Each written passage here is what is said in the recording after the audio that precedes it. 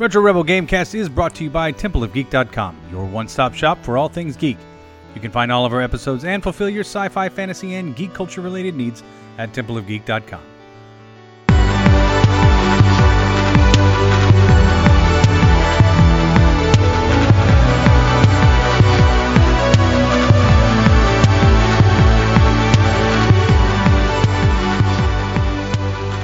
Welcome to the Retro Rebel Gamecast, where we discuss gaming and related topics.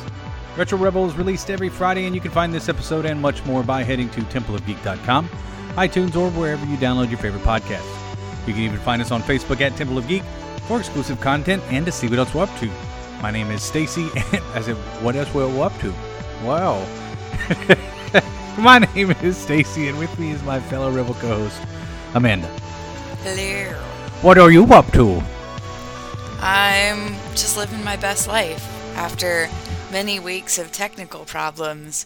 I don't want to speak too soon, but I feel like we could have nailed it now. So. I feel like we've nailed it. We've almost foreseen and fixed problems that haven't even arisen yet. For those of you that don't know what we're talking about, well, we're on episode 88 for the fourth time, maybe. God Lord. Yeah, we have struggled with some technical issues and being across the pond and just not really being able to have the time to hash these out. I think we've got it figured out, and hopefully we will have a successful recording for you guys today. So that's the dream. And that is the dream. It's just but a simple dream. I've heard that you were playing, a fairly contemporary. Somewhat within the discussion game today. I have been. In fact, I have been playing many new games this week. By many, I mean 2, but that's a lot for me. That is a lot. That is many more than one.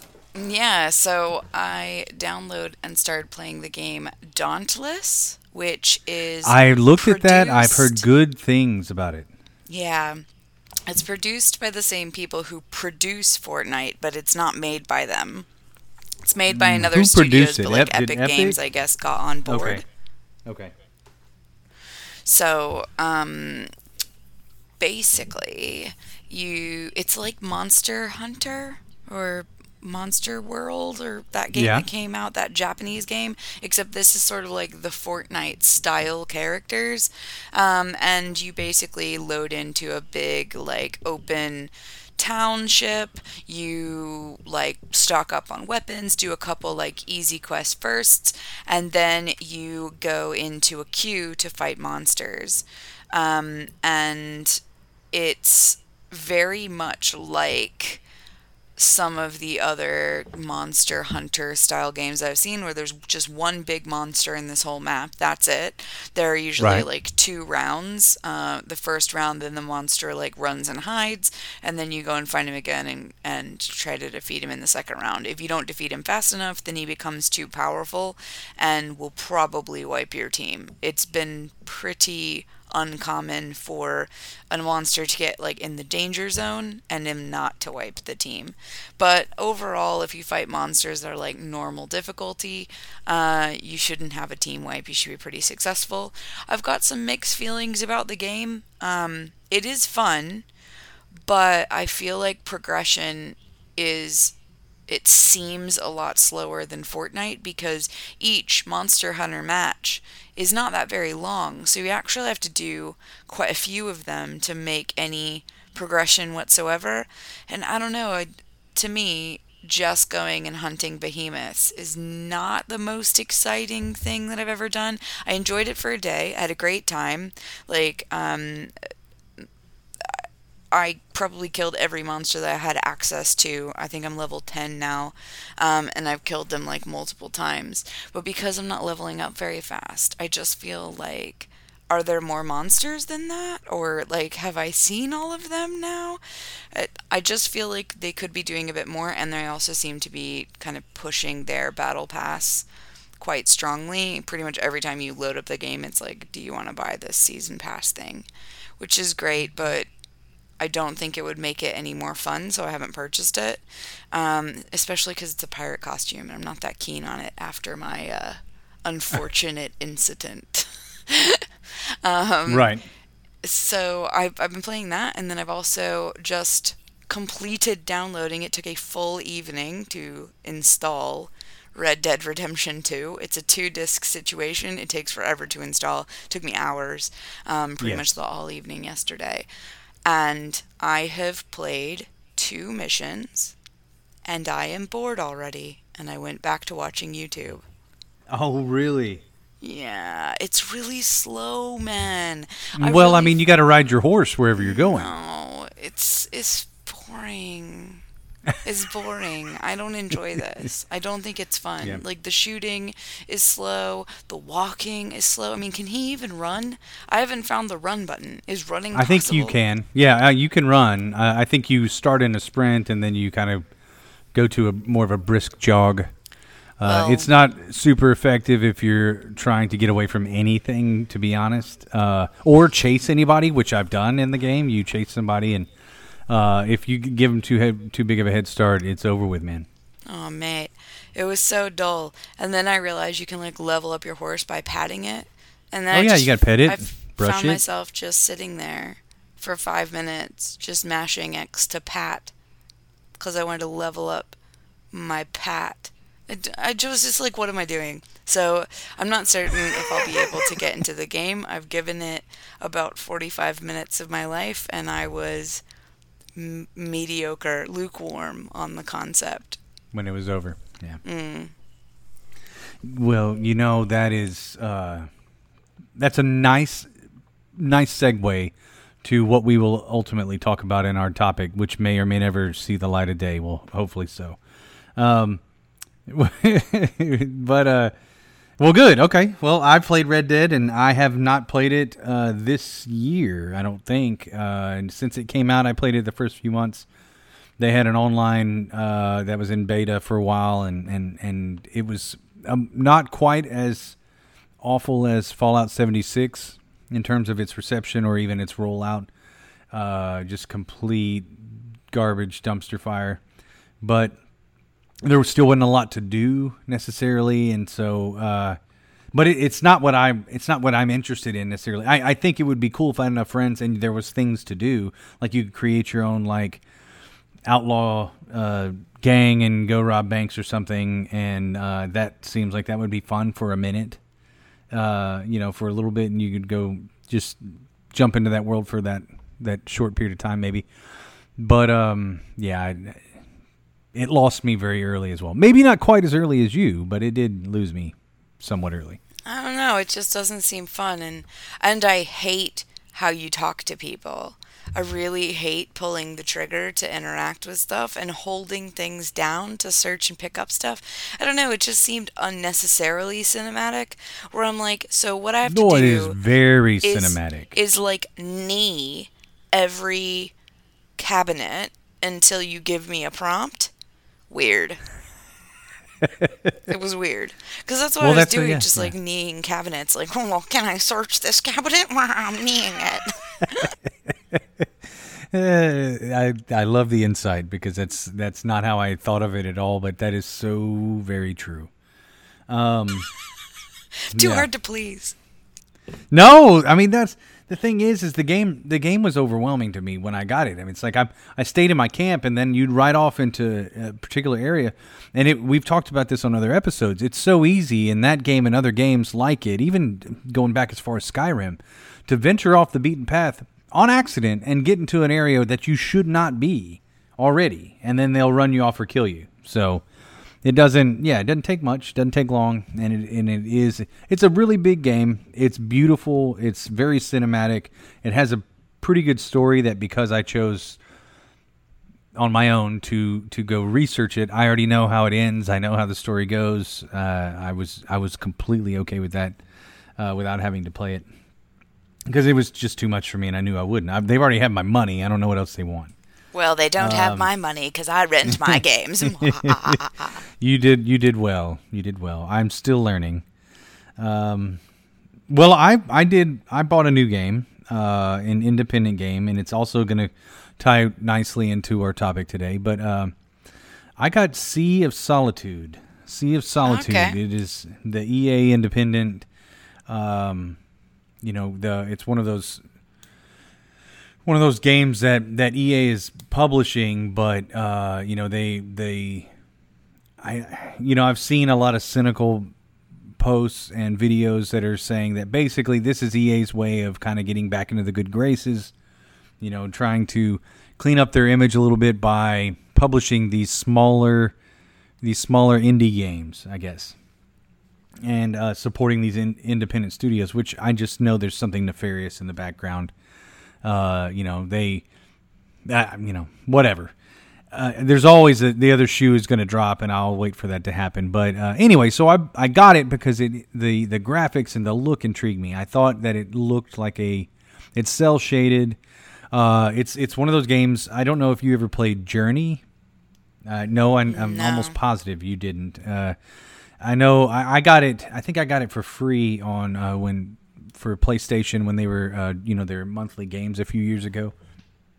And Journey was one of those games that was very atmospheric. It was artistic.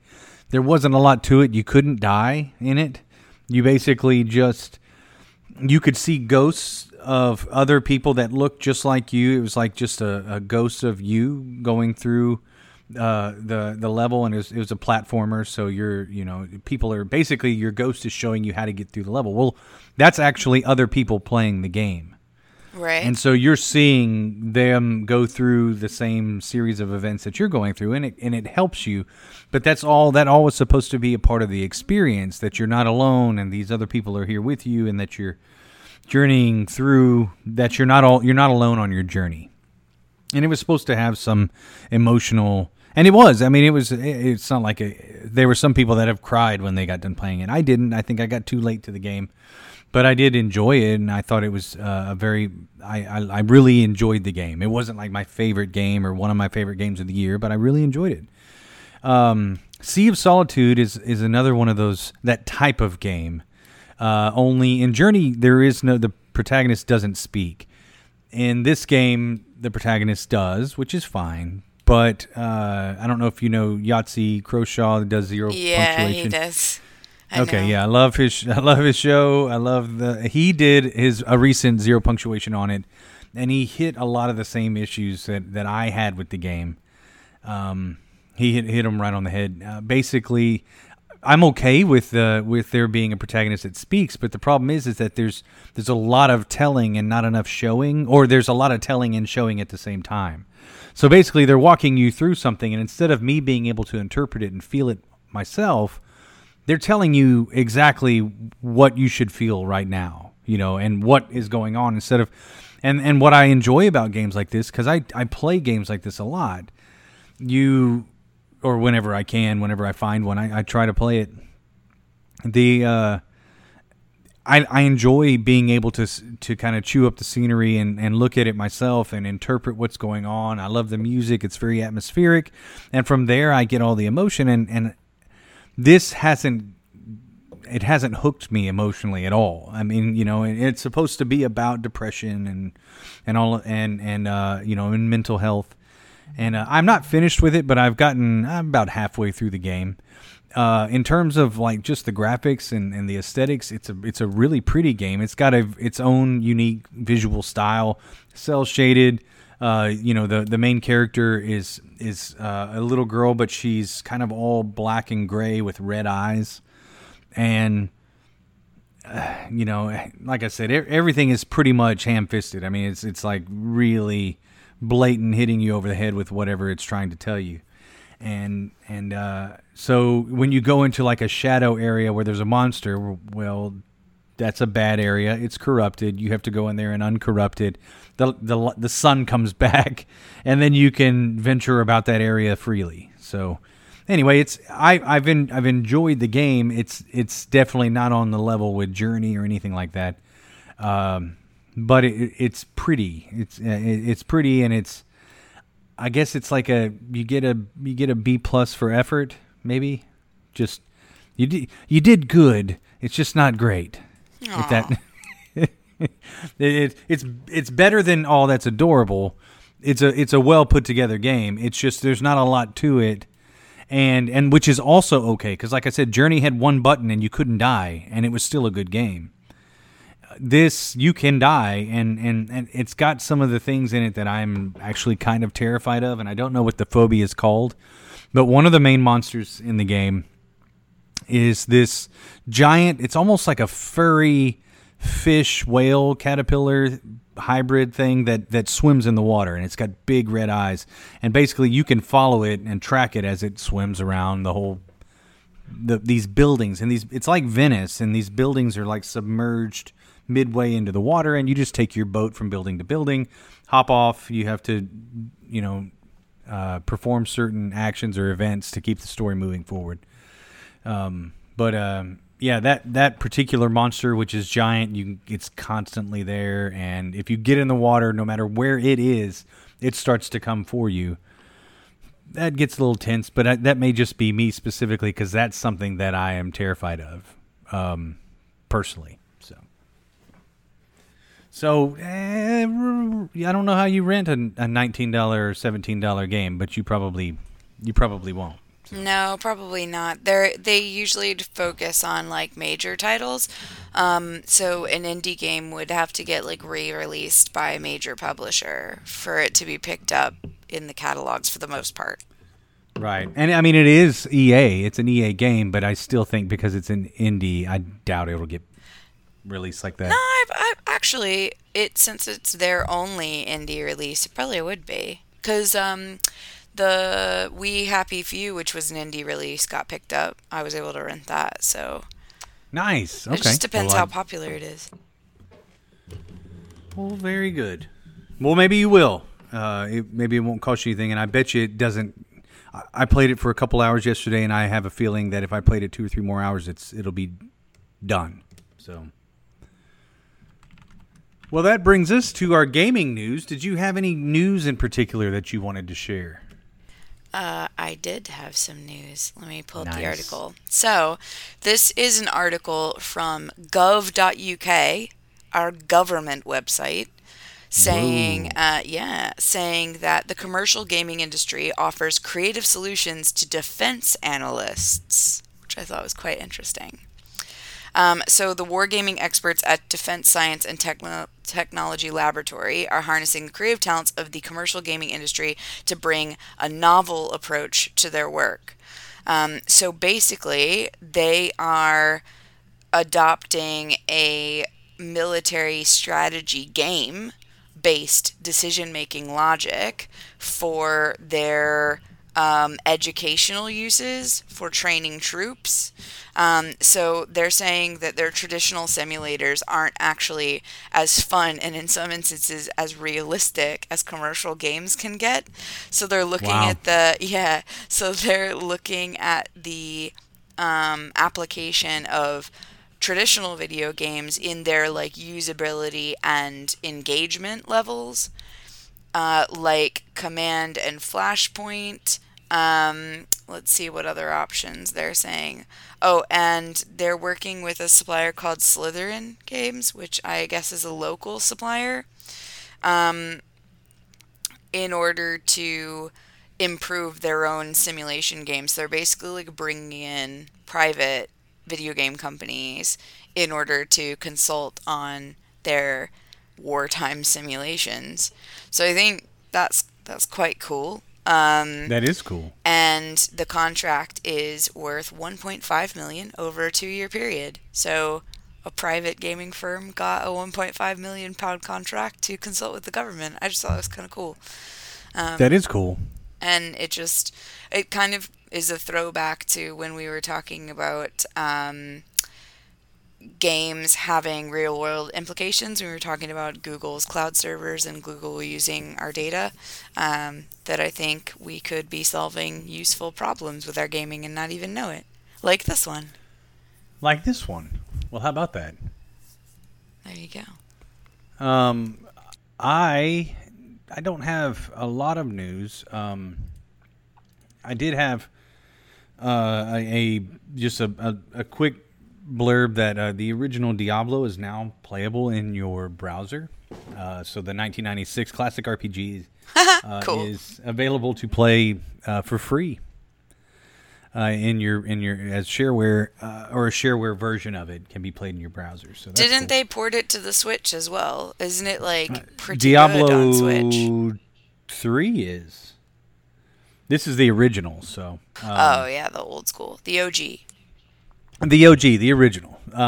It is available for free, but yeah, and another interesting, I guess along that line is the Outer Worlds, that new Obsidian RPG in the likeness of Fallout and all that is coming to Switch as well. So what platform is that on right now? It's not on anything yet, but when it's released, it will be released on Switch as well. So I thought that was really interesting. I thought that was cool, especially in light of EA recently saying that people do not want to play EA games on the Switch.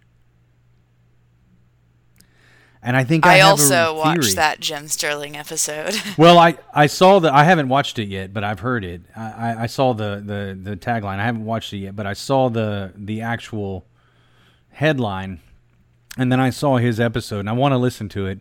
But maybe you'll have some feedback. I mean, I have an idea why, but I think it's because Nintendo handles microtransactions differently. Well, and their online platform isn't really strong enough to handle the games as a service that EA usually likes to make. So, it's just not very lucrative. It wouldn't hold up an Anthem, for example. You couldn't port it over to that platform. But they play Fortnite. You can play Fortnite on it. Yeah, but Fortnite is much less graphically challenging as well. That's true. So we're talking about like graphical base lag. Like I don't even think you would be able to play Dauntless on it because there are like high density particle effects in Dauntless that even cause particle related lag on the Xbox over a weaker connection like the one I have. Right. Okay. Well, that makes sense. But I highly doubt that it's strictly like this altruistic or completely objective, non-financially based decision by EA to say no. People just really don't want our games on there. That is, pardon my French, bullshit. Well, they've pretty much stopped making single-player experiences, and the Switch is partially meant to be portable. So how are you supposed to enjoy it portably? You can't. Yeah. So maybe even dominantly portable. Yeah, it maybe 60 to 70% of it of the time people spend on the Switch is untethered traveling or whatever. I took it on the plane when me and my son went to Houston. Yeah, well, there you go. That whole time you're not giving a microtransaction, so why would they bother? Exactly, man. They're just good people, is what they are. I think the best paragons of virtue, if you will. If you will, yeah. If I may, paragons of virtue. Words never uttered in the same sentence with EA and AAA. Anyway, that's probably a pretty good segue into our main topic.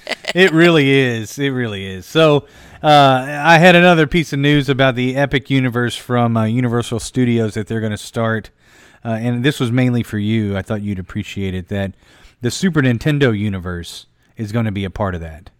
So basically, they're going to have a theme park that has major Super Nintendo themes to it, like Mario and Luigi. Maybe even a kart racing area where you can Kart your butt off. This I could not care less, actually. Oh, it's the best, and you could. It's in Florida. Maybe one day you'll be there and you'll be able to go to it, and it will be the destination of choice for you. I mean, spending that much time surrounded by Nintendo, what more could I want? I can't imagine anything, to be honest. So definitely something you'd be looking forward to. Which segues much less gracefully to our main topic, which is what in the heck is going on with the game industry, and where is it going, and where would we like it to go? And maybe where do we think it's going to actually go, which could be a sadder... What's that? Such a meaty topic, this. It is a meaty topic, and probably good that we're starting it now so that we can maybe we'll probably fill up the rest of the time talking about it. So the state, if you were to kind of put the state of video games into a meaty walnut shell, how would you describe it? How would you personally describe it? Because I have thoughts of my own, but. So how would I describe the gaming industry right now? Yeah, like where it is, like what's dominating, where do you see it? Where are the trends? Well, I see it as a lovely sarlacc pit. So it sucks you in for $60, and then it drains very slowly the life essence out of your body with premium coins and season passes and collectibles and clothing items, and eventually you're just a dry, shallow husk surrounded by a bunch of fake stuff you can never use again in any other game ever, and then you uninstall it. That's bleak, but that's what I find. That's bleak. Oh man. Well, can't we all be Boba Fett and climb out of this Sarlacc pit? I mean, I did know that you were going to instantly make a Boba Fett reference, but I went for it anyway. Oh, any way we can tie it to some other nerdery and Star Wars in general, I will attempt. That actually may be a really good title for this episode. Is the gaming industry is a lovely Sarlacc pit. I couldn't agree more in terms of like where I think we are currently. I think that the vast majority of gaming is moving towards a gaming as a service and streaming and digital products. So whether that be microtransactions, whether that be downloading your games virtually. I actually bought Avengers Endgame this weekend, or I guess Monday or Tuesday, whenever it was released, digitally, strictly because it was convenient and it comes out 2 weeks early. And the minute I did it, I had a light bulb come on, and it said, you know what, and you know why they're doing this. They may have other reasons, but one of the main reasons that they're doing this is so that they can get you untethered and no longer relying on that hard copy of it's the 2 week early convenience factor is just one of the big reasons why you would move away from the physical medium, and it's when I have these revelations and it makes me angry, and I'm like, man, but I really wanted it, but I'm probably still going to spend the extra money on a hard copy as well. I'm going to buy 2 copies of it, so that I do have a physical copy of it, and I can take it anywhere. I can take it into my car, because right now it's on my PlayStation, unless I have PlayStation View, which I'm not even sure that I can access my movies from PlayStation View, and then I think I can access that app on Roku or some other services. Unless I have that, then I can only watch it on a TV that is tethered to my PlayStation. So I own it, but only as long as, again, like these other digital products, there's a server that's providing that and will stream it for me, because it's not downloaded onto my hard drive. It's not. It streams. I paid for it, but it streams from PlayStation. So, that's kind of the general state. I think we're seeing a decline in not first person, but in single player adventures that are where you don't have to be tethered to the internet. You don't have to be online to access the game. But I don't think that is because there is less of a demand. I think that is because the industry is trying to move everything that particular direction. I don't think it's because there's less demand. And Sekiro is one of those games that speaks to that. Dark Souls speaks to that. Pretty much everything that comes out on Nintendo speaks to that, selling hundreds of thousands and millions of copies. So anyway, I think that's more or less where we are, which is not quite as bleak. But I mean, it is. It's every bit as bleak as what you said. I just didn't. I didn't dress it up as as pretty as you did. Well, that's so with, why with I'm analogies in and marketing metaphors. there, sonny boy. Yeah, that is true. No, Which but is why I think the reason why they're moving away from single player games is because there's less opportunity to psychologically manipulate you because there's no herd mentality available. If there's no herd mentality. So a Right. single player game has inherently less revenue generating potential. And the Kotaku article that you shared sort of highlighted how expensive it is to make games. Fine. But instead of just raising the base price to something achievable, instead of maybe moving their headquarters out of one of the most expensive places on the United States continent to live, they're insisting on doing things exactly the same and making the money up on the back end on microtransactions. And that Right. means that a very small proportion of people, often ones who have behavioral control issues and maybe even to a certain extent impulse control issues, are funding the deficit. And they make a ton of money because the revenue potential is uncapped in a live services scenario. You know, when I played MMOs, and even now sometimes when I play like multiplayer mobile games or multiplayer online games, I don't stop at £60. Like, I Right. will spend probably 20 to 30 quid a month while I'm playing it. And then I get bored of it and then I uninstall it and then I find something else. So I'm definitely not a whale. I think they class a whale as someone who's spending like 100 or more. But Right. I am definitely sort of that core demographic that loses track of how much I've actually paid for this. So when you can buy the base experience for $60, everybody that is engaging in microtransactions is spending double, triple, quadruple that amount over the lifetime that they play the game. That's not really fair. What they should be doing is giving you the whole damn game like they used to do and just set the base price at an equal share so everybody is paying the same amount and getting the same experience, because that's sort of what is inherently unfair about it. Like, there are people that I see in games that are either have too much money or too foolish with their money, who have stuff in the game that I'm just never going to be able to achieve because I don't have that much time and I get bored of things perhaps quicker than I have money to spend to accelerate my experience. So it just doesn't seem as equal of a playing field as it used to be not even 10 years ago. Like, this microtransaction stuff is really, really new. And I think we Right. all Right. forget that. We've kind of gotten used to this premium currency. I remember when the concept of a premium currency came out and people were losing their shit. Now people are Right. defending video game developers and saying, well, it costs a lot to make games. Great.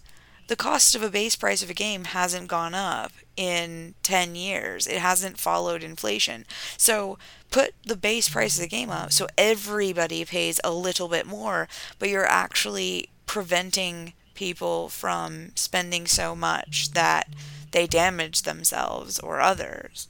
You know, like, sometimes you need to be a little responsible, and at the moment they're being incredibly greedy. Like, the amount of money they make off of microtransactions is like more than any game ever made, like in the height of early gaming, because it's uncapped. It never stops. It's madness.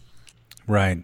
No, and with GTA literally releasing a casino, which is, Yeah. with Jim Sterling talking about this is literal gambling in gaming.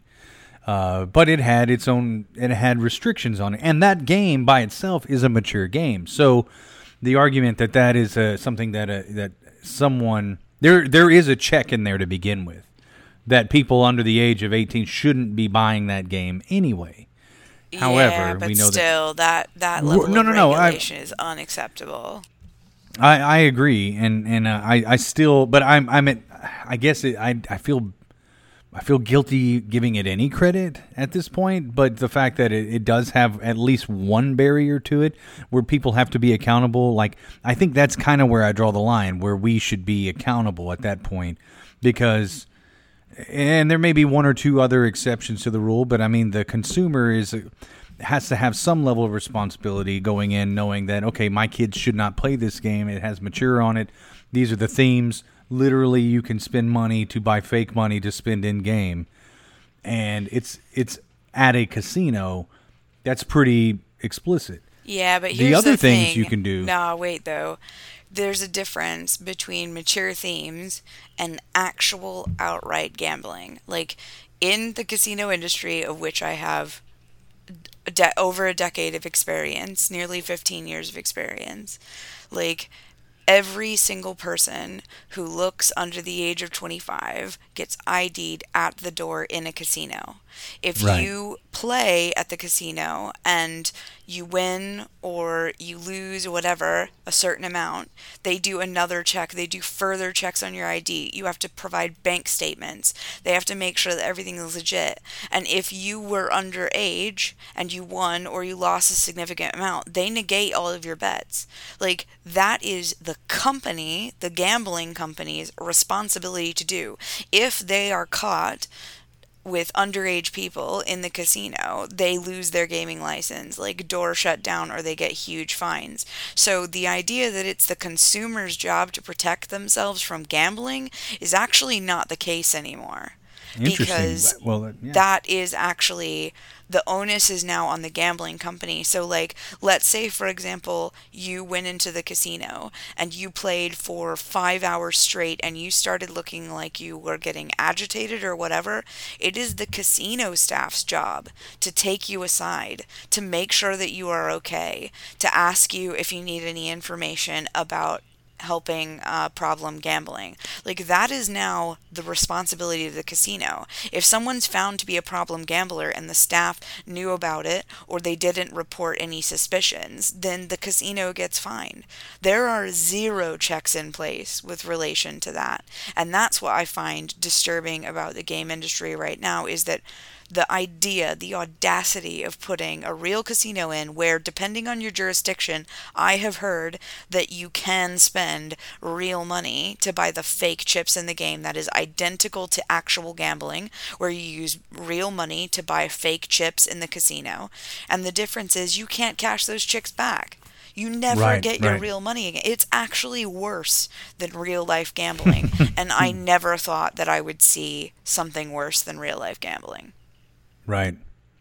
That's such a good point, and I think that's something that's not really made clear in any of the videos that I've seen about it. To really spell it out for people who want to defend it or are considering defending it, or maybe don't completely understand the gravity of it. If they can in other places put the onus on the actual casinos, I think that speaks. That speaks to how powerful gambling is to begin with. And if that's the case, this is a no-brainer to me. How, if you can, even in 1 degree, separation or difference, if it's close enough to gambling, and we know how powerful gambling is for people, and it's powerful enough that we put the responsibility on the casinos, then how can you defend the mechanics in a game that are preying upon people who don't understand, and haven't even had the opportunity to experience what, I guess the mechanic and how it works in the brain. I mean, it is addictive. It feeds impulsive behavior. I mean, and it's costing people real money. It's awful. It's terrible. I think it's so funny that the gaming companies are at the moment able to get away with behavior that we would not tolerate from a bar, we would not tolerate from a cigarette dispensary, we would not tolerate from pretty much any shopping outlet. I mean, imagine if all of a sudden I started spending thousands of dollars on Amazon. My credit card company would block my card. They would stage essentially an intervention to find out if I intended to make these purchases. Like, there are a lot of checks in this world to save people from themselves. I mean, if you want to buy full fat Coca-Cola over here, it costs you 30 cents more. Like, Right. if you want to use a plastic bag instead of bring your own cloth bag, it's 5 cents a bag. Like, there are a lot of things in place to discourage people from bad behavior, or to encourage Those seem them to make sense. Yeah, encourage them to have limits. So, I really think that, and I am a victim of it as well to a certain extent, because I've not very good impulse control, especially when like I really want to win. And I've spent loads of money on mobile games and things like that. Obviously not outside of my means, and I wouldn't say that Right. I display any problem gambling tendencies or anything like that. But I've definitely reached a point in some games where I've been like, this is too much now. Like, I Right. need to Right. stop playing this because, I'm spending 20 quid a week on this game, and like, Yeah. it's actually not that fun or whatever. Like, there are people who cannot stop. Right, They right, never and it's have too that easy. moment. It's so easy. It's two button nowadays. It's so easy to push 2 or 3 buttons, and through PayPal or whatever means you have set up for transactions. They've made it very easy to start and to continue, and very difficult to stop. In that, sometimes finding in the UI or the whatever in one of the menus to either unsubscribe or delete this particular account or find your payment method and change or stop it. Just canceling subscription sometimes is such a pain in the ass that it's made that way purposefully so that you either can't, you get deterred, you're like, well, maybe it's not that bad, you've already changed your mind, and then you continue on, Yeah. Well, like, what I think is so funny is that there's also no checks in place to prevent you from burning out your customers. So, like, No, they don't even care. well, but that's the problem, really, because that is what is going to kill the financial side of the gaming industry. Right. So, like, right, in a casino, if someone is a problem gambler, and they can self-ban themselves, or the casino can ban them for 6 months to a year. There is nothing less than that. So 6 months, ban automatically. When that happens, every other casino connected to that casino, so let's say like all the ones in the area, all get alerted about the ban. So you can't go to any of them. It's for your own good. And that's Right. just bog standard. If you get banned at a bar for like drinking too much and acting a fool, you can't go back there. And oftentimes bars on the same strip will be aware and will kind of do like a high street ban and just say, no, you can't drink here.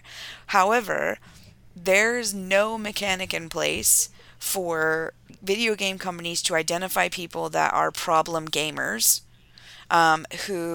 where they're worried about them playing games for too long, but they've got no concern for how much money they're spending on it. And I think that both are being identified.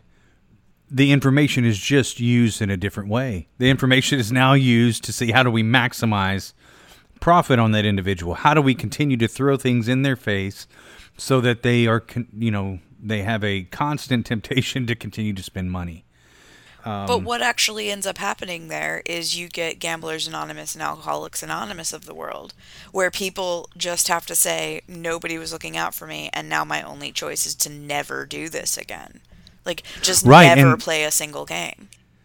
And I think that's a good segue to like where I want to go with this is, so where do you think it's going? And so I think that you will have a bit more educated opinion on ultimately, like, because we've talked about where it is. We're kind of hinting at where it's going to go, and then I'd like to end the conversation by talking about where it should go. Be more positive. But in my opinion, where I think this is going is ultimately, like you said, in the gym industry, I was in the fitness industry for a long time, and one of the things that there's really two main policies, two strategies, business strategies for owning a gym. You either have a revolving door policy, or you have one where and I don't know what the alternative term is for it, but basically instead of a revolving door, you keep your clients. So the revolving door meaning you're going to just have people coming in and leaving and coming in and leaving, and volume is really what you're about. So you're about getting as many people in the door as possible. You don't care how many necessarily leave, because ultimately you're hoping that they just continue to pay money and don't show up. Because like let's say, for instance, Planet Fitness, which has a really low monthly rate. It's like $10 is their monthly fee, something like that. And you have like a fee at the end of the year and a sign-up fee, and that's like your two big fees.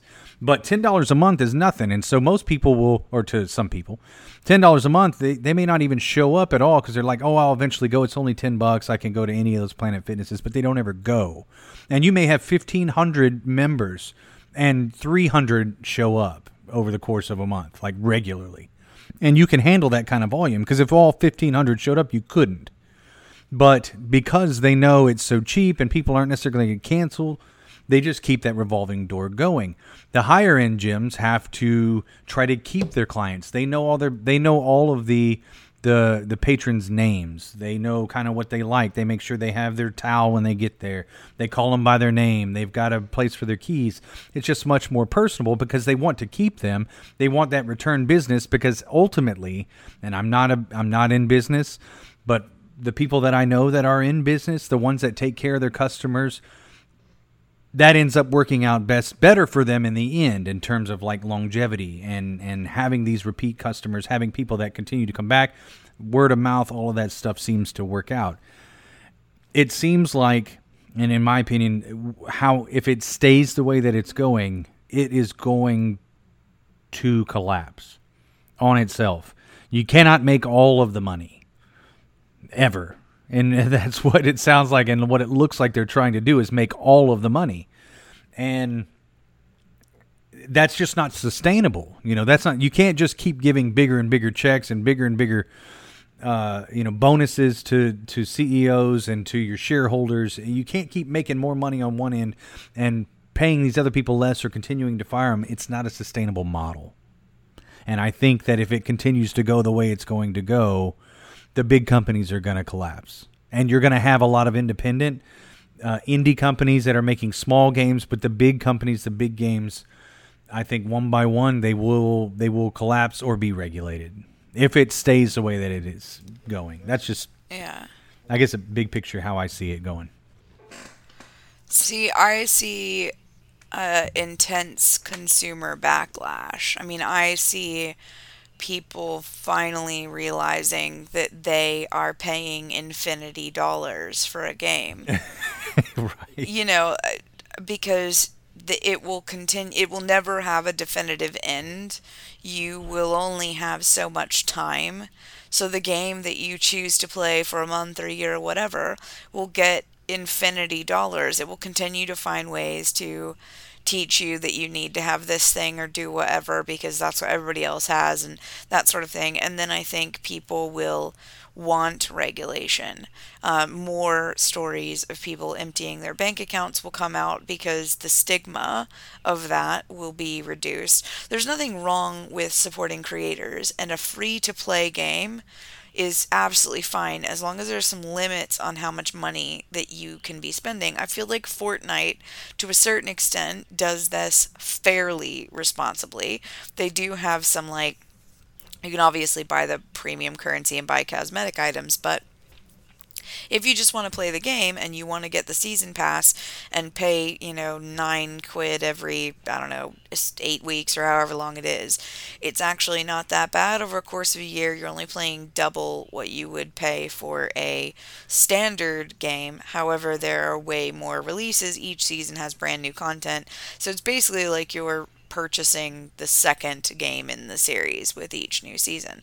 And it's not mandatory, you don't have to, all that sort of stuff I think is fine. But what I think they will need to start doing, and regulators are going to start looking at, is eliminate this sort of psychological stuff, eliminate the unlimited cap on how much money that you can spend. Like, there needs to be an end. There needs to be a point where you have all the things, because other than that, it's just predatory. I also think they're going to have to look at their business model when it comes to staff and their working conditions. I think you're right. I don't think it's sustainable. It's not allowed over here in the EU, and the EU churns out some pretty good games. So it is possible to do it and to set realistic expectations and realistic PR schedules for your games, and maybe reduce the amount of flashy marketing and things like that. I didn't see any marketing about Dauntless. I found it through the store and I enjoyed it for a day or two. It was fine. I saw tons of marketing about Red Dead Redemption. I played it for 45 minutes and I couldn't be arsed. So I just, you know what I mean? I think that the way that it's going is that people will cry out for regulation, they'll cry out for intervention, which will cause the collapse of companies who are not set up to operate that way. I think you'll see dominance coming out of the European Union, because they are attracting video game companies kind of hand over fist by offering tax breaks for them to go into the EU. But they do also have to play by EU working conditions, which means minimum, I think, 25 days holiday a year. After 2 years, you can't just sack somebody. They'll take you to tribunal court.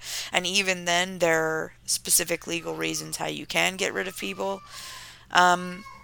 And I think it'll be good if those things happen. I think the industry needs to reset.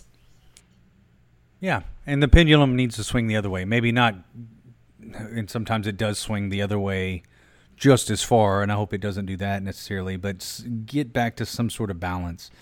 I agree. I think the ones that aren't willing or aren't able to adapt, which most of these American AAA companies are not set up to adapt that way. They're not set up that way, and they're set up to continue to consume and just consume. Really, and then churn things out that will make more money.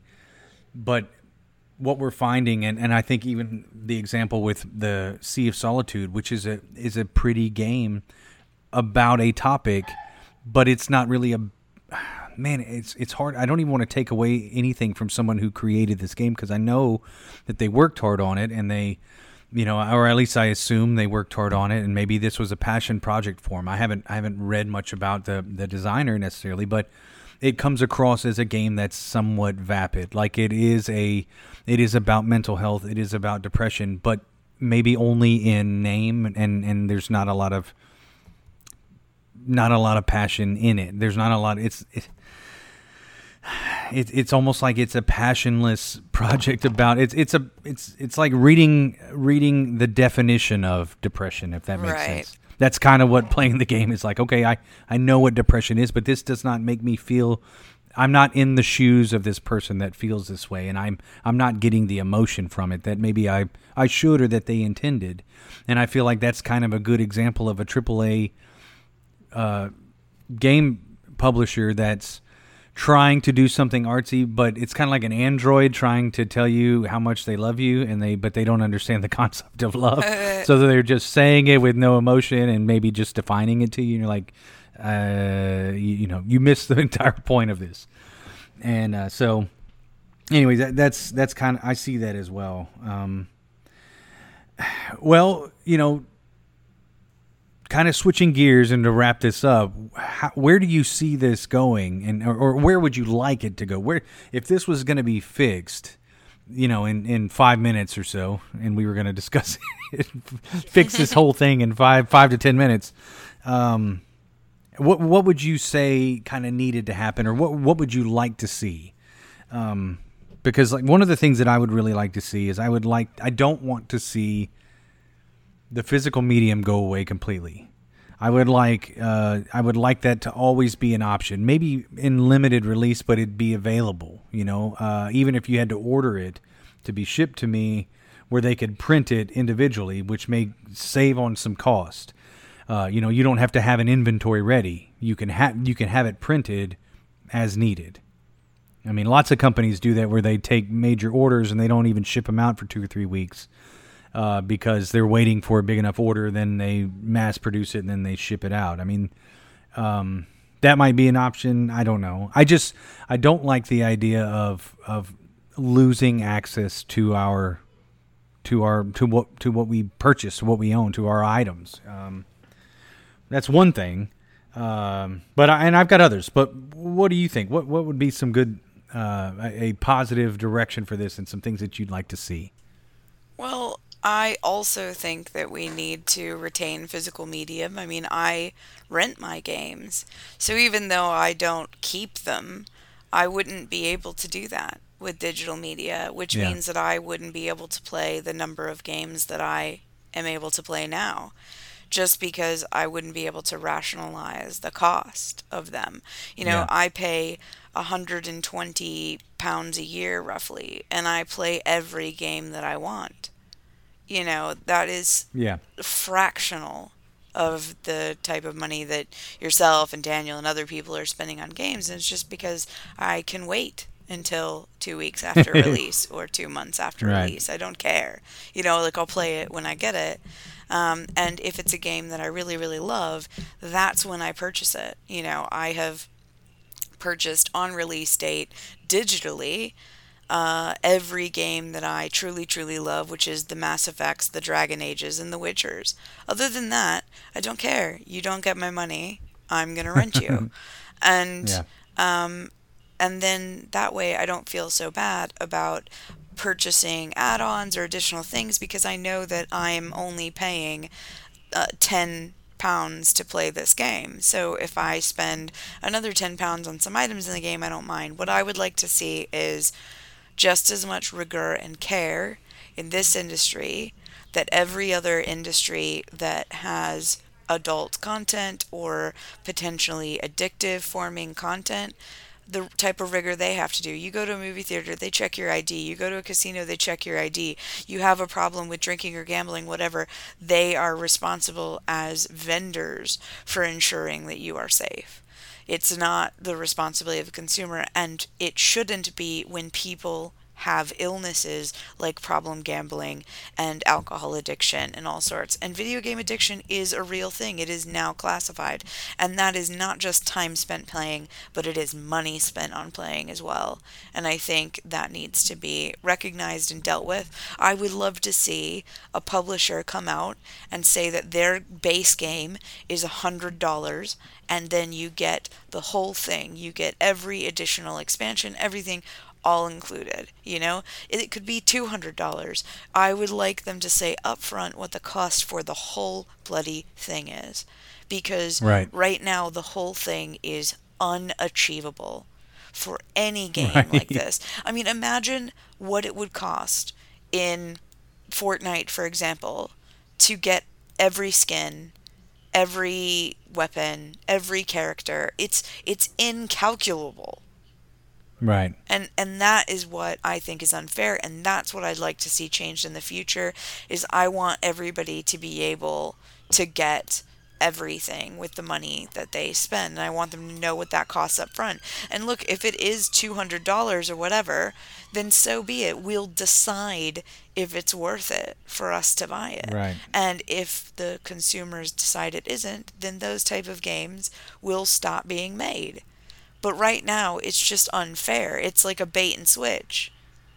And that's sort of the problem for me. No, I agree 100%. I think that if they're upfront with the game price, and if they keep saying that games cost so much to make, and that's true. I mean, I've read the article, and it is absolutely true that they cost so much to make.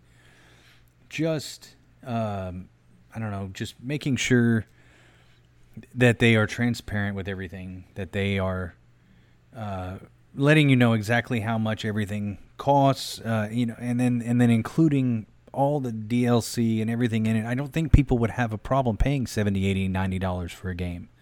I don't think they'd have a problem paying $100 for a game if it's coming with 3 or 4. Like even the Spider-Man game had DLC that I paid for up front, cost a little bit more.